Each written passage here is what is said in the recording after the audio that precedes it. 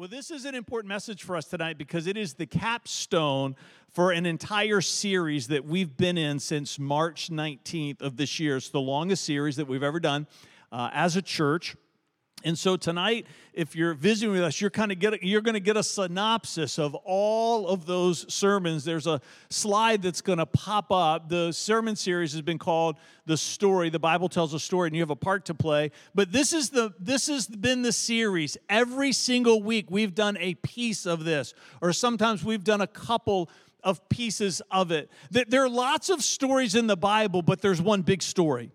I think for so many of us, if you've grown up in the church like I have, that most of your life reading the Bible has been spotlight reading, meaning that you jump in and out of the Bible and you see this part and then you see that part, but maybe you never come to this place of realizing there's actually one large story that all of those smaller stories feed up into from Genesis to Revelation. And so tonight, what I want to do is we're going to just work through this whole thing from one side to there. We've done this one other time in the history of the church, and so many people, they said, I've never heard the whole story of the Bible told that way. And I think this is what's important, is that it reminds you that you're supposed to be a part of the story, meaning that the story the Bible tells is supposed to be the story of your life. It's not just supposed to be the story of the people that are in the Bible, it's supposed to be the story of us. The Bible tells us that before this earth, as we know it, was created, there was a great rebellion in heaven. That a third of all the angels rebelled against God, led by Lucifer. If you're familiar with the idea of devil, the enemy of our soul, that's where he begins, comes to our knowledge as he leads a great rebellion. A third of all the angels in heaven were caught up in that rebellion. There was a great war in heaven. And then Lucifer lost. All the angels that were with him were lost. And then they were cast out of heaven. Now, I believe it's in this moment. This is what we teach here at City Life. This is what I teach, is that I believe in that moment that God decided he was going to create a new kind of being. I think in that moment, as God was reflecting on that rebellion, that there was an idea that he had that every other being that he had ever created, and as you read the Bible, you realize there's all kinds of incredible beings that exist in the heavenlies, that all those beings were always in a perfect place. They were created in a perfect place, they existed in a perfect place, and a perfect place was all that they ever knew. And I think God said, I'm going to create a new kind of being, and this being we're going to call human beings, that I'm going to create them outside of heaven. And so that's where I believe the Genesis narrative picks up in chapters 1 and 2 and 3 of the creation story, is that he creates Adam and Eve. Now, it's interesting to me that he creates them in a perfect place, and I think this is God proving his point to us, that even though he creates us outside of heaven, he puts them in a perfect place. And what do we see Adam and Eve do? They too fall prey to the same temptations that the fallen angels had, as they fall prey to the temptation of rebellion. That Adam and Eve, in their own way, decided we're going to rebel against God. I think that's God proving his point. If perfection is all that you ever know, then you don't realize how good you have it. And God wanted to create a being that would have what I call a comparative experience. He wanted us to know what it's like to be separated from him. Now, the cross is here in the center of the story, and we're going to get to that, and you might be asking, why is that there? And that's there because God did not plan for Eden to be the ultimate place for human beings to dwell. If you're not careful, you'll read the Bible with this idea that God had this incredible plan for the Garden of Eden, and we were all going to live there, and we were going to be there forever, and then all of a sudden, Adam and Eve messed all that up, and then we were left in this place of waiting for God to decide what he was going to do next. But that's not what we believe about God. That's not what we believe about the sovereignty of God. We believe that he's all-knowing and all-powerful and ever-present. God, from the foundations of the earth, knew that he would one day send his son to die for the sins of the world. This was always part of his plan. So God creates Adam and Eve. Adam and Eve sin, and they are put out of the Garden of Eden. And this idea of being a sinner enters into the human experience of the biblical narrative for the first time. Sinner doesn't just mean that we do sins, it means that we are sinned. This verse here in Romans says, for all have sinned and fallen short of the glory of God. If you think that sin as an idea in the Bible is just talking about the wrong things that we do, that's only half of it. Part of what the Bible is trying to help us to understand is who we are. That there is a spiritual DNA that we inherited from Adam and Eve.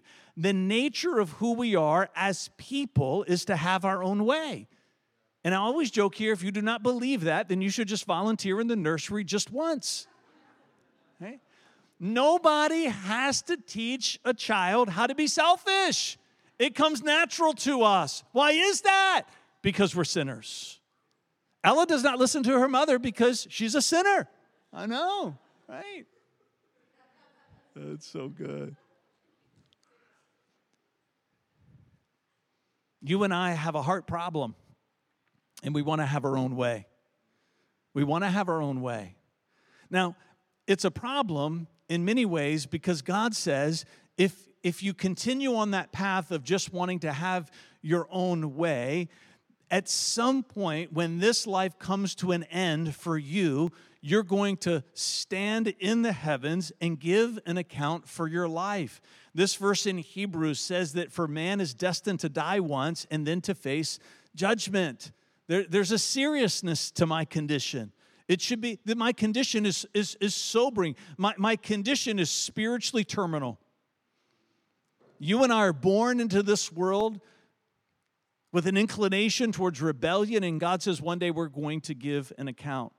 Now, the outcome of that judgment is going to be the same for everyone who rejects God's plan for our salvation. And we see this verse in Romans 6:23 that talks about eternal death. It says, for the wages of sin is death. And now it's important that the Bible uses the term wage because it means that it's earned. If you've ever had a job, if you have a job now, there is an expectation when it's time for you to be paid that you're going to get paid, and you understand it's owed to you. You understand it's a wage. It's not a gift. Now, this verse, as we're going to see later tonight, the verbiage switches to gift when it comes to what God does for us, but what we deserve because of what we are is we deserve an eternal death.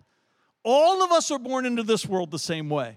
All of us have a judgment that is waiting for us. And all of us, because of what we are and who we are, what we deserve is an eternal death, which is forever being separated from God. But in this life, there's this longing that we begin to discover. Maybe some of you are discovering it tonight.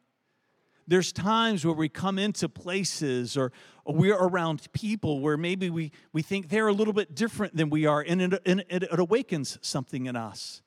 It awakens something in us to want to know God and to be known by Him. Even if you don't understand how to articulate it, even if you don't know how to describe it, even if you don't know how to express it, you have this feeling inside of you that there is more. You have this feeling inside of you that there is a way that you can be satisfied that you've never experienced through anything in this life. Now, when that stirring begins to happen inside of us, this need to know God and to be known by Him, most of us, my story includes this, we because of who we are, we think that we can fix it ourselves. So we try to live a better life. We try to be good people. We try to think good thoughts. We try to do good works, right? This is all part of our sin nature as well, which is, I will fix it myself. And for some people, we chase that for far too long. And we all come to the same conclusion. We cannot heal our own heart. This longing that we have inside of us to know God and to be known by Him. There's something intuitively inside of us. Again, even if we don't understand this diagram or couldn't draw this diagram, we have this feeling of separation, and we want to be with Him on the other side. The Bible describes it as a hunger. The Bible describes it as a thirst. And then the Bible uses this incredible picture of being born into the family of God, which we'll talk more about later. But I think the reason why He uses that is because He's speaking to this longing inside of us for acceptance. He's speaking to this longing inside of us to be accepted by Him. He's speaking to this longing inside of us to know him and to be known by him. But God always had a plan. God always knew that he was going to make a way for us to be reconciled to him. Now, you might say, Fred, I don't really think this is fair that we are judged for the way God intended us to be, right? I think that's a fair question. You might say, Fred, I don't think it's fair for God's plan to be that I'm going to be born into this world a sinner and that I didn't really have a say in that and I didn't really have a choice in that. And I would say that's fair if it were not for the reality that God all along as part of his plan was going to extend to you an offer of salvation, right? The fact that you were born into this world in the condition that you're in, this might be hard to hear, is one of the greatest gifts that he's ever given to you. One of the greatest gifts that he's ever given to you is the gift of a comparative experience. This idea of living our lives, feeling what it's like to be separated from him, feeling what it's like to not know him, feeling what it's like to not be known by him is one of the greatest gifts that he gives to you, because at the point that you are reconciled with him, you will never want anything else. At the point that your life is reconciled to him, you're always going to remember what it was like to not know him and to not be known by him. It's incredible, the genius of God, the way he designs it. And I believe that every person at some point, somehow, some way, God reveals himself to them and they have a chance to accept what he offers.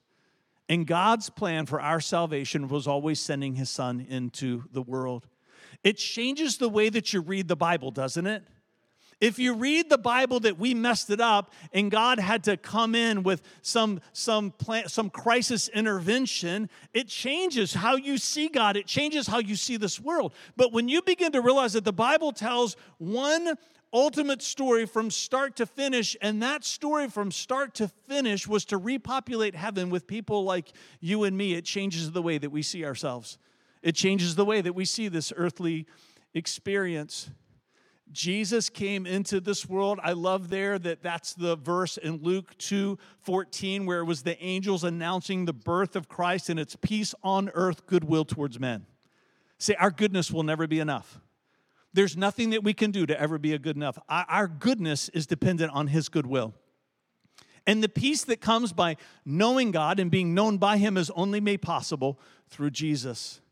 And when Jesus was born into this world at the age of 30, he began his teaching ministry. He began to talk to us about something called a new heart that you're going to see appear there. And the Apostle Paul, in his letter to the Corinthian church, picks up on this theme that Jesus so often talked about. Here in this verse, it talks about that anyone who is in Christ, they're a new creation. The old is gone and the new has come. When Jesus was here teaching, he was saying, I can change the heart that's inside of you. You're still going to have a heart that longs to do things that you're not supposed to do. You're still going to there's a part of who you are that's not going to want to do the good that you're supposed to do. But I'm going to add to that a new heart. A heart that's also going to long to want to do the right things. I'm also going to add to that a heart that doesn't want to do the wrong things. The Apostle Paul talks about this in Romans, that there's a battle taking place inside of us continually between the flesh and the spirit. And for all of our days, that battle is going to exist. The difference now is that you have a chance to fight against it. The difference now that the Spirit of God lives inside of us after we make a vow of devotion to Jesus, there's someone inside of us influencing our will to make better choices. But we're never going to be perfect. We're never going to get it right. And Jesus says, hey, that's okay, because I'm willing to forgive you for that. See, when Paul's talking to them, he said that God commended his love toward us and that while we were yet sinners, Christ died for us, which means that Jesus, when he died on the cross, made a way for all the things that you've ever done to be forgiven. All the things that you were supposed to do that you didn't do, that those can be forgiven. But the offer gets even better. He doesn't just say, I'm willing to forgive you for the mistakes of your past. He says, I'm willing to forgive you for all the mistakes that are waiting for you in your future. He's willing to say there's nothing that you can do. If you're in my family, if you're one of my children, there's nothing that you can do that would cause me ever to reject you. I had my first experience with makeup this week. I did.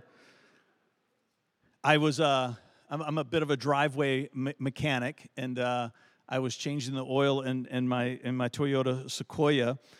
We've had this car for about a year. It's only about the second time I've changed the oil, and I was crawling under it. I really wasn't paying attention, and I smashed my face into the tow hook that hangs under there. And I thought to myself, that's going to leave a mark, And so a couple of days later, sure enough, if you've ever had a black eye, I hit it right here on the side. At some point, gravity takes over, right? And all the blood just kind of drains in. And I guess it was around on Wednesday, Vanessa came to me and said, are you going to keep walking around looking like that? And I was like, what do you mean? She's like, you just have this nasty, ugly black eye. I said, I'm a dude. This is right. This is what happens to us. And she's like, well, you've got a wedding this weekend. I had a rehearsal this morning, wedding tomorrow. I recorded the promo that you saw for Discover City Life. She said, you're not doing any of that with a black eye. And I said, why not? She's incredulous. She can't figure out why I don't understand it. And so I did what any husband would do. I did what she told me to do. All right? Marriage 101. Thank you, ladies. Thank you, ladies. So on Friday, I'm in her office, and I've got this little kit, and I'm sticking my finger, and I'm trying to rub it in my eye, and I'm trying to blend it out. I've got a little on now. It looks pretty good, huh? I know. See, not bad. In a couple of weeks, you might say, he's starting to look a lot younger. Oh, it's great. This is how we live our lives, right? Covering up. It's one thing to hide from his presence. It's one of the reasons why we do worship the way we do it. We believe in a living God. And we want you to experience, or even if you've never experienced it and it's foreign to you, we want you to see what it looks like for people to stand in a place believing that we can know his presence. We can know his presence. And it might be that you say, I don't want to be in an environment like that. That's hiding from his presence. But it can be once you come into his presence, you hide in his presence. Meaning that you don't want to talk to God about the things that are in your heart. And my encouragement to you is don't hide from him. And the other thing I would say to you is you don't have to hide from him. He doesn't care about the black eyes on your soul.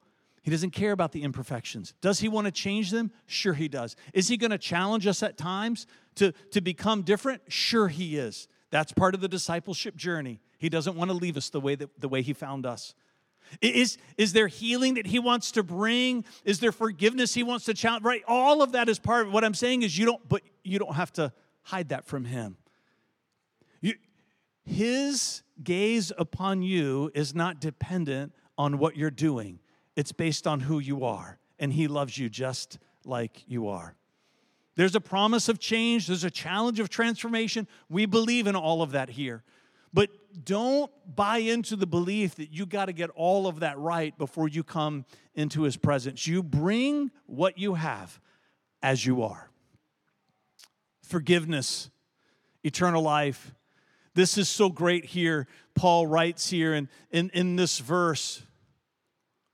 See, for the wages of sin is death, but then the verse keeps going, but the gift of God is eternal life through Jesus Christ our Lord. You see how the language changes? It changes from wage to gift. What we've earned is eternal separation from God, but what he gives to us is the promise of being with him for all eternity. I cannot earn it. The most good person that you could ever think of who's ever lived, somebody like Mother Teresa, or maybe some other person that comes to mind who's done incredibly great things in this life, none of us will ever be good enough to make our way from here to there. We cannot cross the chasm by ourselves. Being born into this world on this side of the chasm is a great gift to us, because of the comparative experience. But what's even a greater gift is the way in which Jesus says you can come to be over here with me. Acts 4:12 says there's no other name under heaven given amongst men whereby we must be saved. Jesus is the only way. Christianity is both perfectly inclusive and also perfectly exclusive. It's perfectly inclusive in the sense that God's invitation to all of us to be reconciled to Him is for everyone. But it's completely exclusive in the sense that He says Jesus is the only way. You understand the difference? It's inclusive in the sense that the invitation is for all. It's exclusive in the sense that He says, but Jesus is the only way. We don't get to come to Him on our terms. At some point, there's something inside of us that has to acknowledge that I'm human and that He is divine. Something inside of us at some point has to yield to the wisdom of divinity. Something inside of us at some point has to yield to the perfectness of His sovereignty. Something inside of us at some point, even if there's mystery that we carry, even if there's questions that remain unanswered, and there most certainly will be, there's something inside of my heart that has to say, I trust His plan. I trust His plan. The Bible lays out for us the way in which we take steps to move from one side to the next. Romans 10, 9 through 14, there's three very important words that we're given. It's the words hear, believe, and confess. Hear, believe, and confess. It might be that you're here in this room tonight or you're watching online and you're hearing this story for the very first time. You're hearing a presentation of what we call the gospel, the good news of Jesus Christ, for the very first time. At some point, you have to hear it. At some point, there's a moment in your life where you hear Jesus' plan to rescue you. And as you hear it, something inside of you begins to stir. I'm convinced that John chapter 3, there's a lot of great things in there, but one of the things that John chapter 3 teaches us is that your heart is able to recognize truth long before your mind. Eventually, there has to be an intellectual acceptance and intellectual understanding, but it's your heart that recognizes truth first. We recognize also this as you look at children. Children, when they're in the arms of their mother or their father, they can't intellectually understand everything that's happening, but in their heart, they know that person loves them and cares for them. Even in our own human experience, our hearts oftentimes resonate with truth long before our mind catches up. At some point, when you hear the story of the gospel, something in your heart says, that feels right to me. I want to know God, and I want to be known by Him, and I believe that Jesus is the only way. We hear, we believe, and then there's a confession. We call it a vow of devotion to Christ. I like that language because I feel like people understand what that is. If you're married, you made a vow. If you're in the military, you made a vow. If you serve in the law enforcement, you made a vow. It might be that you serve in some other capacity where you had to take an oath when you stepped into that responsibility. You made a vow. When you had children, whether you realized it or not, you made a vow. You made a vow. Jesus says, will you make a vow of devotion to me? Will you make a vow of devotion to me? In Romans 10, it says we confess with our mouth and believe with our heart that Jesus is Lord and that He was raised from the dead, and it uses this word that we'll be saved, which means that we're rescued, which means that we move from this place of being on just humankind separated from God, and we move to this place of being reconciled to God. John 1, 12 through 13 says, to as many as received Him, He gave them the right to become the children of God, even to those that believed on His name. Whew. Come on. In that moment where you make a vow of devotion to Christ, which I did in December of 1990, driving down Laburnum Avenue in my 1984 Honda Prelude, is there a moment in time in your story of your life? Can you look back over the story of your life and find a moment in time where you made a vow of devotion to Christ? Because that's your spiritual birthday. I like to say that's when you took your first spiritual breath. You crossed the chasm. And something inside of you came alive. The Spirit of God took up residence in your heart, and you became a part of the family of God. And that longing inside of you that maybe you were trying to fill for decades was satiated in a moment. born into his family. Last week, we talked all about this idea of Jesus on his way to heaven. When he left here for the last 2,000 years, he's been preparing a place for you and for me. A new heaven and a new earth. I have new in parentheses there because the Bible talks about a new heaven and a new earth. He's making that place for us to be with him forever. There's one more slide that's going to pop up there. The promise, John 3:3. There's an arrow at both ends of that line because the Bible says that there will be a generation that does not see death. Meaning that Jesus, in John 14, said he's coming back. Now, it's been 2,000 years. We don't know when his return is going to be, but he said he's coming. At some point, people who have made a vow of devotion to Christ, whether you find your way into the current heaven through death or whether you find your way there because you're the generation that sees the second coming of Christ, either way, heaven is promised to us. And at the end of time, there's a new heaven and a new earth that's going to be unveiled. If you weren't with us last week, you should watch it. We showed a video by the Bible Project that lays all of that out. That's Jesus' offer to us. It's incredible, isn't it? And you know what we take to heaven with us? We take our comparative experience. You and I, when we step into heaven, we bring something with us that every other heavenly being does not know. They've watched it play out. The book of Hebrews says that we live our lives before a great cloud of witnesses. We're the ultimate reality TV. Come on. But you and I, have you ever thought, you bring a gift with you to heaven? You bring the gift of your comparative experience. We're going to repopulate heaven as beings to live with God for all eternity, and we're never going to want anything else other than the paradise that's been offered, because you and I will never forget what it's like to be separated from him. Being born into this world in the condition that we are is one of the greatest gifts that God has ever given to us, because he's preparing us for eternity. So while we wait, we're going to tell the story of the gospel, and we're going to live the way of Jesus. That's our mission statement for us as a church. We're going to tell the story of the gospel, which is this story, and we're going to live the way of Jesus, because we want Jesus to be easily found in the 757. That's our vision. That's our dream. That's our hope, because people need to know this story. And it might be that people are going to know this story through you, through your example, through watching you live, by your invitation to step into settings just like this. Acts 1:8 is an important verse for us. It says, and you will receive power when the Holy Spirit comes upon you. We can't tell the story of the gospel and live the way of Jesus without the power of the Holy Spirit at work inside of our lives.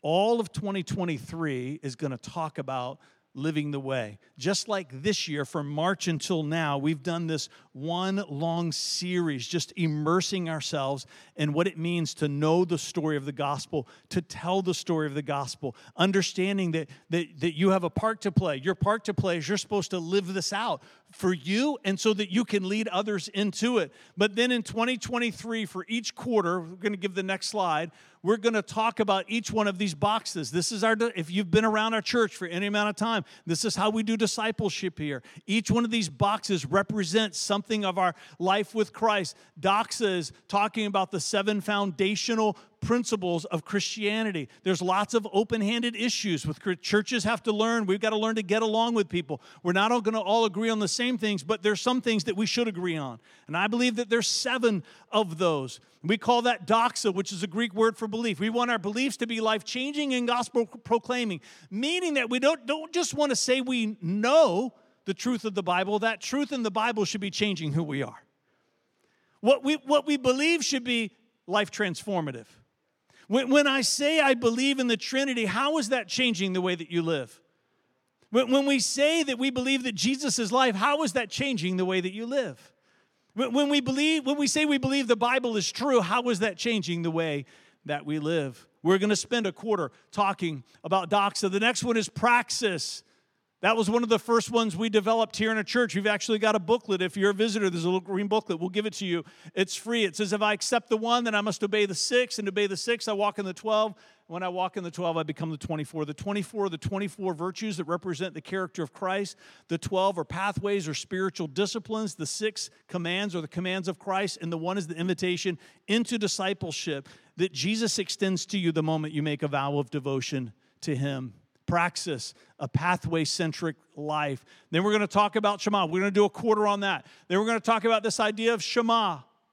Shema is the Hebrew word to hear, and in Hebrew, listening and doing, they're not two separate words. In Hebrew, it's one word. And I'm glad that it's one word. Because God's saying, if you hear me, there should not be any question of doing. Right? As Americans, we want to hear, and then we want to decide if we want to do. As children of God, the idea is that we hear, and as we hear, doing is reflexive. It should be our instinct. We teach about the 5 conversions of the soul. We're going to do a quarter on that, talking about how do I close the gap between listening and doing. And then the last one is shalom, the Hebrew word for peace. Are you at peace with God, yourself, and others in creation? I believe that those 4 quadrants represent a lifetime of discipleship. We're never going to finish any of those. We're never going to finish any of those. But this is what it means to live the way of Jesus' beliefs, the way of His character, the way of His obedience, and the way of His peace. And I believe that as we immerse ourselves in the way of Christ, Jesus becomes easier to find in our city. Churches are easily found, but are followers of Jesus just as easy to find. In your neighborhood, in your workplace, amongst your family, is Jesus found through the life that you're living? And is the life that you're living telling the story of the gospel? I'm going to invite the worship team to come back up. That's the story of the Bible, Genesis to Revelation. The Bible tells a story, and you have a part to play. My question to you is, where are you in the story? What page are you on? What chapter are you in? If we had time and we could hand out this diagram to everybody in the room and give you a marker and we were able to take some time and you were able to maybe plot yourself where you are in the story, just look at that picture for a moment and ask yourself where you might be. Because my hope is that all of us, everyone in this room, everyone that's watching online is going to be able to say at some point that you're on the side with God, telling the story of the gospel, living the way of Jesus with a hope and an expectancy that you're going to be with them and us in heaven forever. Stand with me.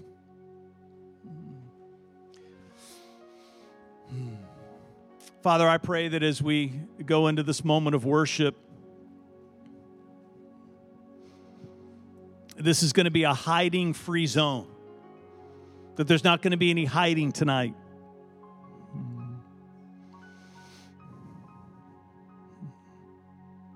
That all of our ugliness, all of our imperfection, all of our failings, we're going to just resign ourselves to lift our hands, to lift our head towards heaven with a complete and total confidence that there is an embrace that's waiting for all of us. Not rejection, not condemnation, but an invitation. And I pray for the people that are in this room or watching online right now, that as they heard me talk about looking back over to the story of their life, if they can't find a moment in time where they've made a vow of devotion to Christ, they're going to find that moment tonight on this hot August Saturday of 2022. Let's worship together.